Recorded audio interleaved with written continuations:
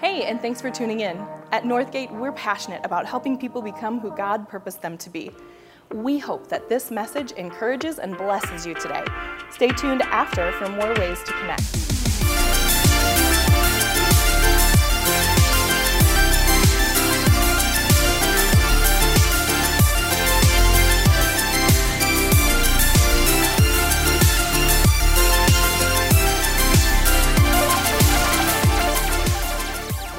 Today, we are wrapping up our 3-week series, our 3-week study of the book of Jude. It's a tiny little New Testament book, second to last book in the Bible. And to be honest, it's kind of a harsh little book when you get down to it. One preacher called it a fiery cross to provoke the church. And if you've been here the past couple of weeks, my guess is you have been provoked a little. I know I have. I mean, this has been tough for me as I've prepared these messages week after week. I've cried out to God, honestly. I've said, seriously, Lord, you want me to say that. But now, today, we turn a corner, and I really wanted to finish this message series, even though I can't be with you in person, because I wanted to turn the corner with you. Because you see, after the thunder and lightning of judgment in Jude comes the gentle summer rain. Up until this point, Jude has been busy denouncing false teaching. There were people in the first century teaching that God only cares about the spirit, not the body, which means basically you can do whatever you want to do in the body, and God doesn't care. Eat, drink, be merry, all that. And while Jude sits down to write an encouraging letter, the Holy Spirit has a different agenda. The Holy Spirit urges Jude instead to address the elephant in the room, to address this false teaching, because there's an appetite for it, and it's growing. People like false teaching. So Jude sits down to write this difficult letter, but then in verse 20, he switches gears. He goes from addressing the unfaithful, people who are teaching things and practicing things that just aren't true, to the faithful, people like you and me, who are trying our best to follow Jesus, albeit poorly. And today, Jude's going to talk about how to avoid false teaching. And the good news is, it's far simpler than you think. You're going to be encouraged today, I promise you. Let me pray as we begin. Father in heaven, we thank you for our fathers today. I am especially grateful for my father, and I thank you for sparing his life. Bless him and heal him. And bless every father hearing this message today. And now to Jude, this has been a tough book, but it's your book, Lord, so we learn from it, and we have learned big time. Send your Holy Spirit, the Spirit of Jesus, on each one of us today, even in this venue. Encourage us no matter what's going on. Encourage us in spades, Lord. We need encouragement. And we pray these things in Jesus' name. Amen. All right, let's get started. Jude, verse 20. Jude 20. But you, dear friends, Jude writes, by building yourselves up in your most holy faith and praying in the Holy Spirit, keep yourselves in God's love as you wait for the mercy of our Lord Jesus Christ to bring you to eternal life. You, dear friends, by building yourselves up in the one holy faith. There's one faith, Jude says. We've talked about that before. There's one Holy Spirit, Jude says. Receive him as you pray. And then that little phrase, I love that little phrase, but it may be confusing at first. Jude writes, keep yourselves in God's love. I heard a story this week about a father and a son. One warm summer afternoon, they took a walk together, only they didn't take the usual path. Well, about halfway through the walk, the father asks his son, "Son, do you know where we're at? Do you know the way home?" "I have no idea, Dad," the son responded. "Well, sounds like you're lost," the dad quipped. The son's response, "Oh, Dad, I can't be lost. I'm with you." How do we avoid false teaching? Jude says we keep ourselves in God's love. We keep ourselves in the Father's love. That's my first point. And by keep, I don't mean earn, okay? Because you and I, no matter how hard we try, cannot earn God's love. I think about my dad, and again, pray for my dad, please. Pray for me. But he loved me long before I ever loved him. The same is true with God. We sometimes sing around here, "I couldn't earn it, I don't deserve it." And we don't. Think of the story of the prodigal son. The son squanders his early inheritance on wild living. He rejects his father's love, and yet his father welcomes him back at the end. And that's because his father loves him unconditionally. That hasn't changed. That's never changed in the course of the story. What's changed is the son's response. For a season, the son did not receive. He was not willing to receive the father's love. Now he is. Think of it in a different way. If it's a sunny day, you can't keep the sun from shining, can you? It'll shine whether you want it to shine or not, but you can shade yourself from the sun. You can hide from the sun. And that's why Jude says, he says, don't shade yourself. He says, keep yourselves in God's love. If we want to avoid false teaching, if we want to keep on becoming the people God purposed us to be, we've got to be open to receiving that love too. We got to make ourselves open and available to God. And how do we do that? It's simple. We go to church, right? We pray. We read scriptures. We hang out with like-minded people who encourage us, who help us find Christ. And in doing so, we avoid the entanglements of sin. Keep yourselves in God's love. Again, it bears repeating. That doesn't mean keep yourself in a place where God will love you.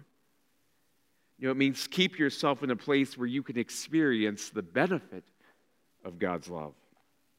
One theologian put it this way: to keep oneself in God's love is to stay where God can love us as his children, which he already does love us, but where we can receive his love, where he can shower upon us, this theologian writes, all the gifts of love that he has for us, where he can shower upon us all the gifts that he has for us, his children. And children thrive when they're loved. But the moment a child rejects his parents' love, he gets stunted, doesn't he? We often call it the teenage years. Same with Christ. Listen to me. God loves you. I've told you before, he not only loves you, but he likes you. So make use of that love. Be open to that love. That's what Jude is saying. He's saying that love will change you, and it's changed me. Some of you know my little ritual. Every morning when I wake up, one of the first things I say is, "Thank you, Jesus, for loving me." Because just knowing that Jesus loves me, despite how the day before went down, despite what happened that evening, despite what the day ahead may hold, and these days I have no idea what the next day will hold, I still know deep in my core that Jesus loves me. Like the father walking with his son, no matter how disoriented, no matter how confused I may be, I will never be lost because I'm with him. And so when false teaching comes knocking at your door, and it will, when the enemy tries to pull you away from God, even if he succeeds for a season, which he will at times, Jude says, just know God still loves you. Don't give up on that relationship. No, keep yourselves in God's love. A number of you will do that in a sense next weekend at our baptisms at Lake George. God's been doing something new in you. You want to celebrate that. You want to say to the world, Jesus loves me. Me. By the way, as you know, it's not too late. If you or your loved one want to be baptized, or if you want to affirm your baptism, even if you've already been baptized as an infant or a child or earlier in life, maybe you walked away from the Lord, but now you're back with the Lord. If you want to celebrate what God is doing in you, you can do that next Sunday afternoon. Martin Luther, the church reformer, said that we can remember our baptisms every single day. So sign up online or at the welcome desk. There's a picnic too, everyone, whether you're getting baptized or not. This is an event, an all church event for everyone. And if you RSVP, there's a special drawing which we'll have at the picnic. So an all-church picnic with baptisms. But whatever you do, Jude says, keep yourself in God's love. That's my first point. Next point, keep one another in God's love. We've already touched on this a little. How do we avoid false teaching? By surrounding ourselves with others. We need each other.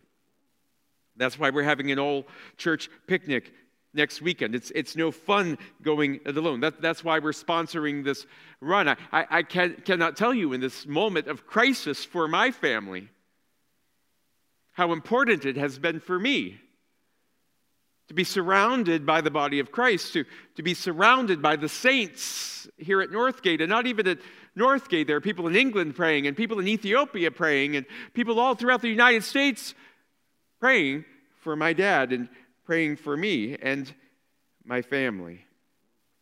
We can't follow Jesus by ourselves, no matter how hard we try, and I've tried. My guess is you have too. Verse 22, Jude writes, "Be merciful to those who doubt.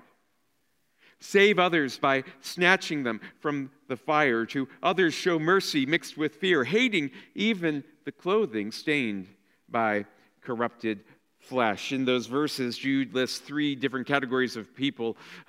People who need people, to quote Barbara Streisand, if you remember who she is. But first, those who doubt. I hope you laughed at that joke. And by that, by those who doubt, I mean, I think Jude means new believers. Now, I have to say, there is nothing more refreshing than a new believer. And we have lots of newborns around here at the church. And I love you. You are excited and you are motivated and you're going to change the world. But at the same time, you're very vulnerable. You waver. If you have a good day, maybe you say, God loves me. But if you have a bad day, well, I'm not so sure about that. Jude says, we've got to be merciful to those who doubt. And the only way we can be merciful to those who doubt is by being together. And so here's my challenge. If you're new in Christ, find a mentor. Okay? Ask someone to mentor you. I've been following Christ for almost 25 years now. I still have a mentor, and I learn from him all the time. Now, if you ask someone and they say no, which sometimes they will, don't sweat it, because that's not about you. It's not a reflection on you. It's about them in most cases. They oftentimes don't feel worthy enough to mentor you. So if they say no, hang out with them then. Help them.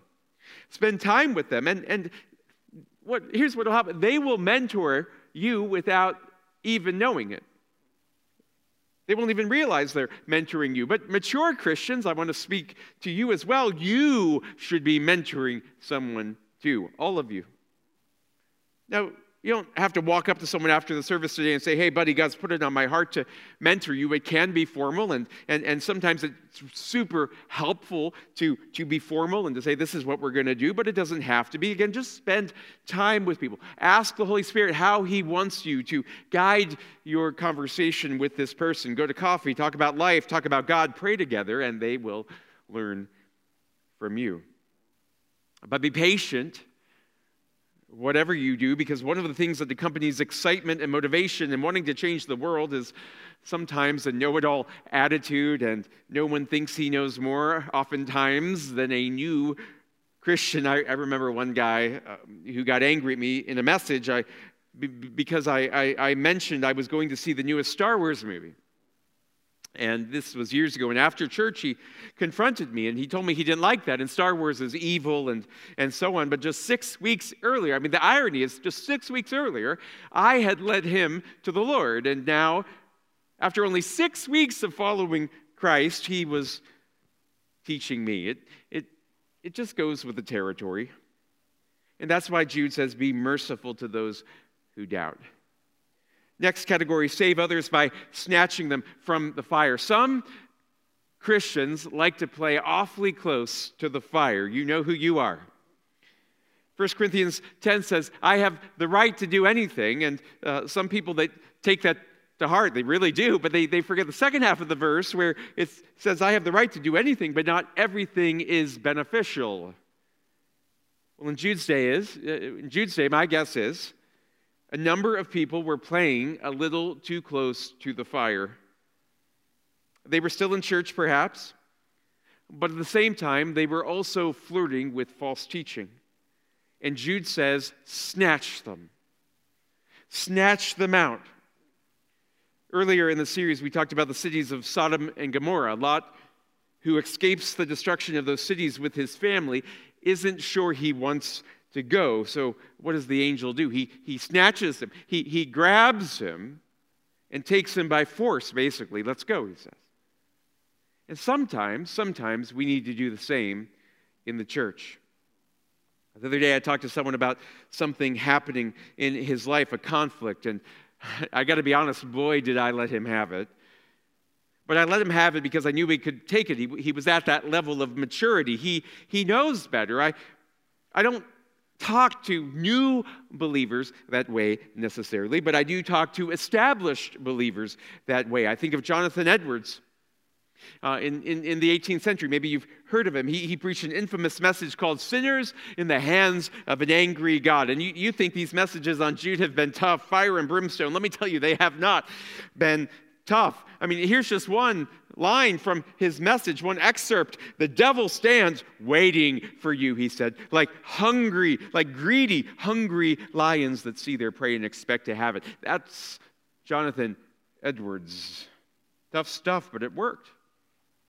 Preaching that tough message launched in part what's called the Great Awakening, the first Great Awakening in this country, a period of revival, hundreds of thousands of people coming to Christ here in the States and elsewhere. It laid the groundwork in this country for the abolition of slavery even. But it was a tough message that he gave. So my point is sometimes, and you know this, sometimes each one of us, we need a good kick in the rear. Now, no one should enjoy kicking. Okay, yeah. I mean, if you're saying right now, oh yeah, Steve, let him have it. No. If that's you, if that's what you're thinking, this message is not for you. Ignore what I just said. Go back to the other verses. Be merciful to those who doubt. But sometimes, Minnesota, passive aggressive behavior. Sometimes we've got to quit beating around the bush. And Jude says that's how we keep one another in God's love. Be merciful to those who doubt. Save others by snatching them from the fire. To others, the third category, show mercy mixed with fear, hating even the clothing stained by the corrupted flesh. Literally, show mercy mixed with caution. In other words, don't see any one person. Don't see any one false teacher as the enemy. Really, they are victims of the enemy. But at the same time, be careful when you're with them. Again, 1 Corinthians 10, if you think you are standing firm, be careful you yourself don't fall. And I don't know about you, but sometimes I've tried to influence others, and they have actually ended up influencing me, and not for the better. I didn't change them. They changed me. Well, people say, well, I still go to the bar because people need me there. Okay, yes, I get your point, but they don't need you if you're drunk. And many times when people say things like that, that's what they're doing. You're getting drunk, and you're not helping anyone. You're only fooling yourself. I remember I had a friend years ago struggling with promiscuity, a great evangelist. He was very charming, always talking about the Lord, but he lived literally right above the hottest hookup bar in town. And he'd always make up the same excuse that he was going down there to do ministry. Well, 9 times out of 10, he didn't get any ministry done at all, but he did get lucky. Not a good plan. Jude writes, show mercy mixed with caution. Try to help people who are far from God. Of course, that's in your job description. That's in my job description as Christ followers. But make sure you stay close to God at the same time. And don't get your garments dirty. That's a ceremonial thing. That's a Jewish, Hebrew thing. If a person became unclean, they'd have unclean garments and have to change. So how do we avoid false teaching? We keep ourselves in the love of God. We keep one another in the love of God. We cheer each other on. We hold each other accountable. We are the company we keep. And finally, my third point, God keeps us in his love. And here's where it gets really, really good. Verse 24, to him who is able to keep you from stumbling and to present you before his glorious presence without fault and with great joy. To the only God, our Savior, be glory, majesty, power, and authority through Jesus Christ our Lord, before all ages, now and forevermore. Amen. This whole letter, Jude, has been railing against these false teachers and the people who follow them. They don't do what God wants them to do. They do what they want to do. They pretend to love God, but in essence, Jude says in reality, they really don't. And all of us at one point or another have probably thought during the course of that series, this series that we've been in, is that me? Or thinking about false teaching. What if this happens to me? What if I take the wrong path and end up far from God? And Jude says at the end, and this is so encouraging, Jude says, God will keep you. He'll keep you. And now unto him who is able to keep you from stumbling. The Holy Spirit, the Spirit of Jesus, is able to keep you from stumbling into sin. Now, not entirely, obviously, because we don't always cooperate with the Holy Spirit. The only person who ever did that was Jesus. But obviously, we cooperate more and more the longer we follow Christ day by day. The Holy Spirit keeps us from stumbling. Think of it this way. I have 4 kids. They all learned to walk. The girl walked early. The boys walked late. You know what? Even when they couldn't walk, the boys, I still loved them. Right? Even when I had to teach them to walk, and they would fall, I'd still love them. But as they would start to fall, oftentimes I would catch them. And that's how it is with God.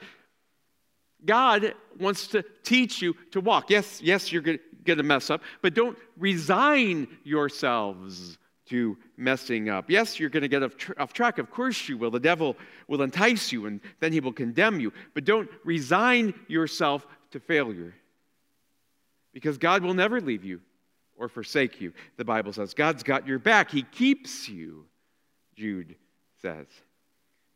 And not only does he keep you, but one day, verse 24, and this is what we're working toward, he'll present you to the Father before his glorious presence without fault and with great joy. Without fault. I want you to think about that. Wow. Because we've all got faults. We've all got them.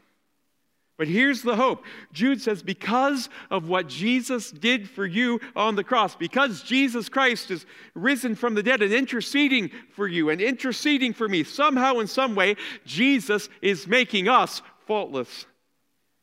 And one day, once and for all, here's what we have to look forward to. One day, he will make us, each one of us who are in Christ, faultless before the Father.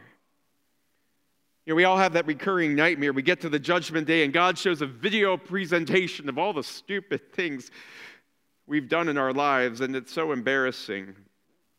Listen to me, not your video. Now, your video has been edited. It's gone from mature audiences only to rated G. It's family friendly. All the bad stuff has been taken out, not because we love God, but because he loves us. And you see, that's our hope.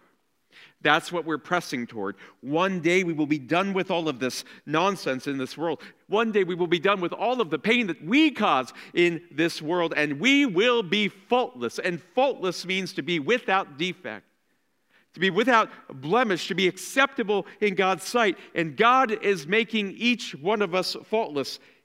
even today, little by little in our behaviors, faultless. It's the same word that Peter uses to describe Jesus, the Lamb of God.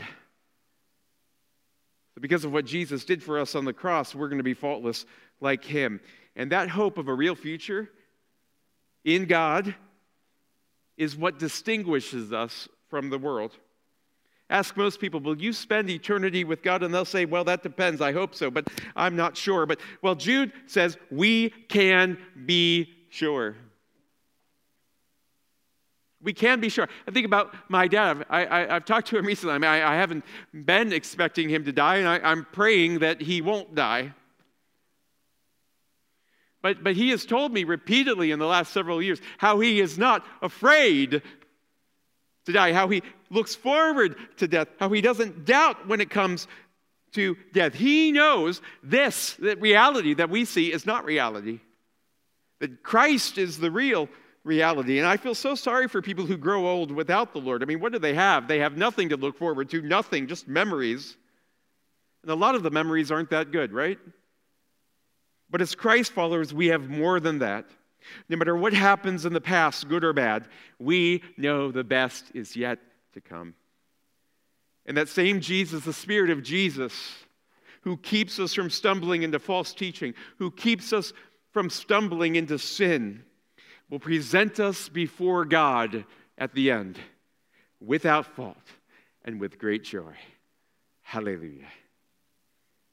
I stumbled myself upon a letter written to a pastor by an elderly man, and it has new meaning for me as I preach this message.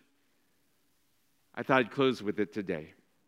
Here's what he wrote. Dear Pastor, next Sunday you were to talk about heaven. Oh, how I'm interested in that land, because I've had a clear title to a bit of property there for more than 55 years now. I didn't buy it. It was given to me without money and without price. But the donor purchased it for me at a tremendous sacrifice.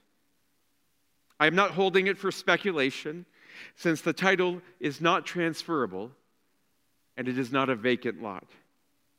No, for more than a half a century, I have been sending materials out of which the great architect and builder of the universe has been building a home for me. A home which will never be remodeled or repaired, because it will suit me perfectly individually and will never grow old. Termites can never undermine its foundations, for they rest upon the rock of ages.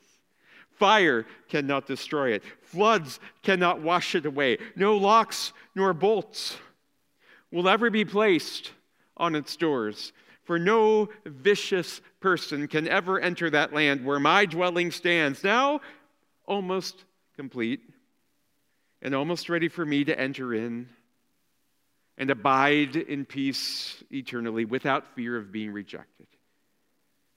In the meantime, there's a valley of deep shadow between the place where I live now and that to which I shall journey in a very short time. I cannot reach my home, that city of God, without passing through this valley of shadow, but I am not afraid, because the best friend I ever had went through that same valley long, long ago and drove away all its gloom. He has stuck by me through thick and thin since we first became acquainted more than 55 years ago, and I hold his promise in printed form, never to forsake me or leave me alone. He will be with me as I walk through the valley of deep shadow, and I shall not lose my way when he is with me. The man continues, Pastor, I hope to hear your sermon on heaven next Sunday, but I have no assurance that I shall be able to do so. My ticket to heaven has no date marked for the journey, no return coupon, no permit for baggage. Yet I am all ready to go, and I may not be here while you're talking next Sunday, but I shall meet you there someday. And you see, that's why we reject false teaching. And that's how we keep ourselves in God's love. We keep ourselves available to God's love. We keep one another in God's love. and most importantly, and most encouraging. No matter what's going on, God keeps us in his love. We've all got faults, all of us. We are all in some way, even me, prone to false teaching. One day we won't be. One day we will not have to distinguish between what is true and what is false, because we will only be surrounded by truth. And I can't wait for that day. And my guess is, if you are far from God, you maybe want this too, and you can have it. You can have it. You don't have to wait until you clean your life up before you come to God. Nope, just come to God as you are. Come to Jesus. And what Jude says is he will take care of things from there. He will change you. He will keep you from stumbling. And the good news is Jesus can be yours. One day, new life, new bodies, a new home. But until then, God keeps us. See? I told you. Encouraging. Jesus loves you, and I love you. All right, thanks for watching. I want to let you know about 2 things you can do. First, follow us on Vimeo or iTunes so you don't miss a single message. Better yet, join us in person, Saturdays at 5 p.m. or Sundays at 9 and 11. And second, if you're feeling this ministry and want to help advance the mission of helping people become who God purposed them to be, you can click the link to give. Your generosity brings hope, healing, and radical transformation to people all over the world. Thanks again, and we'll see you next time.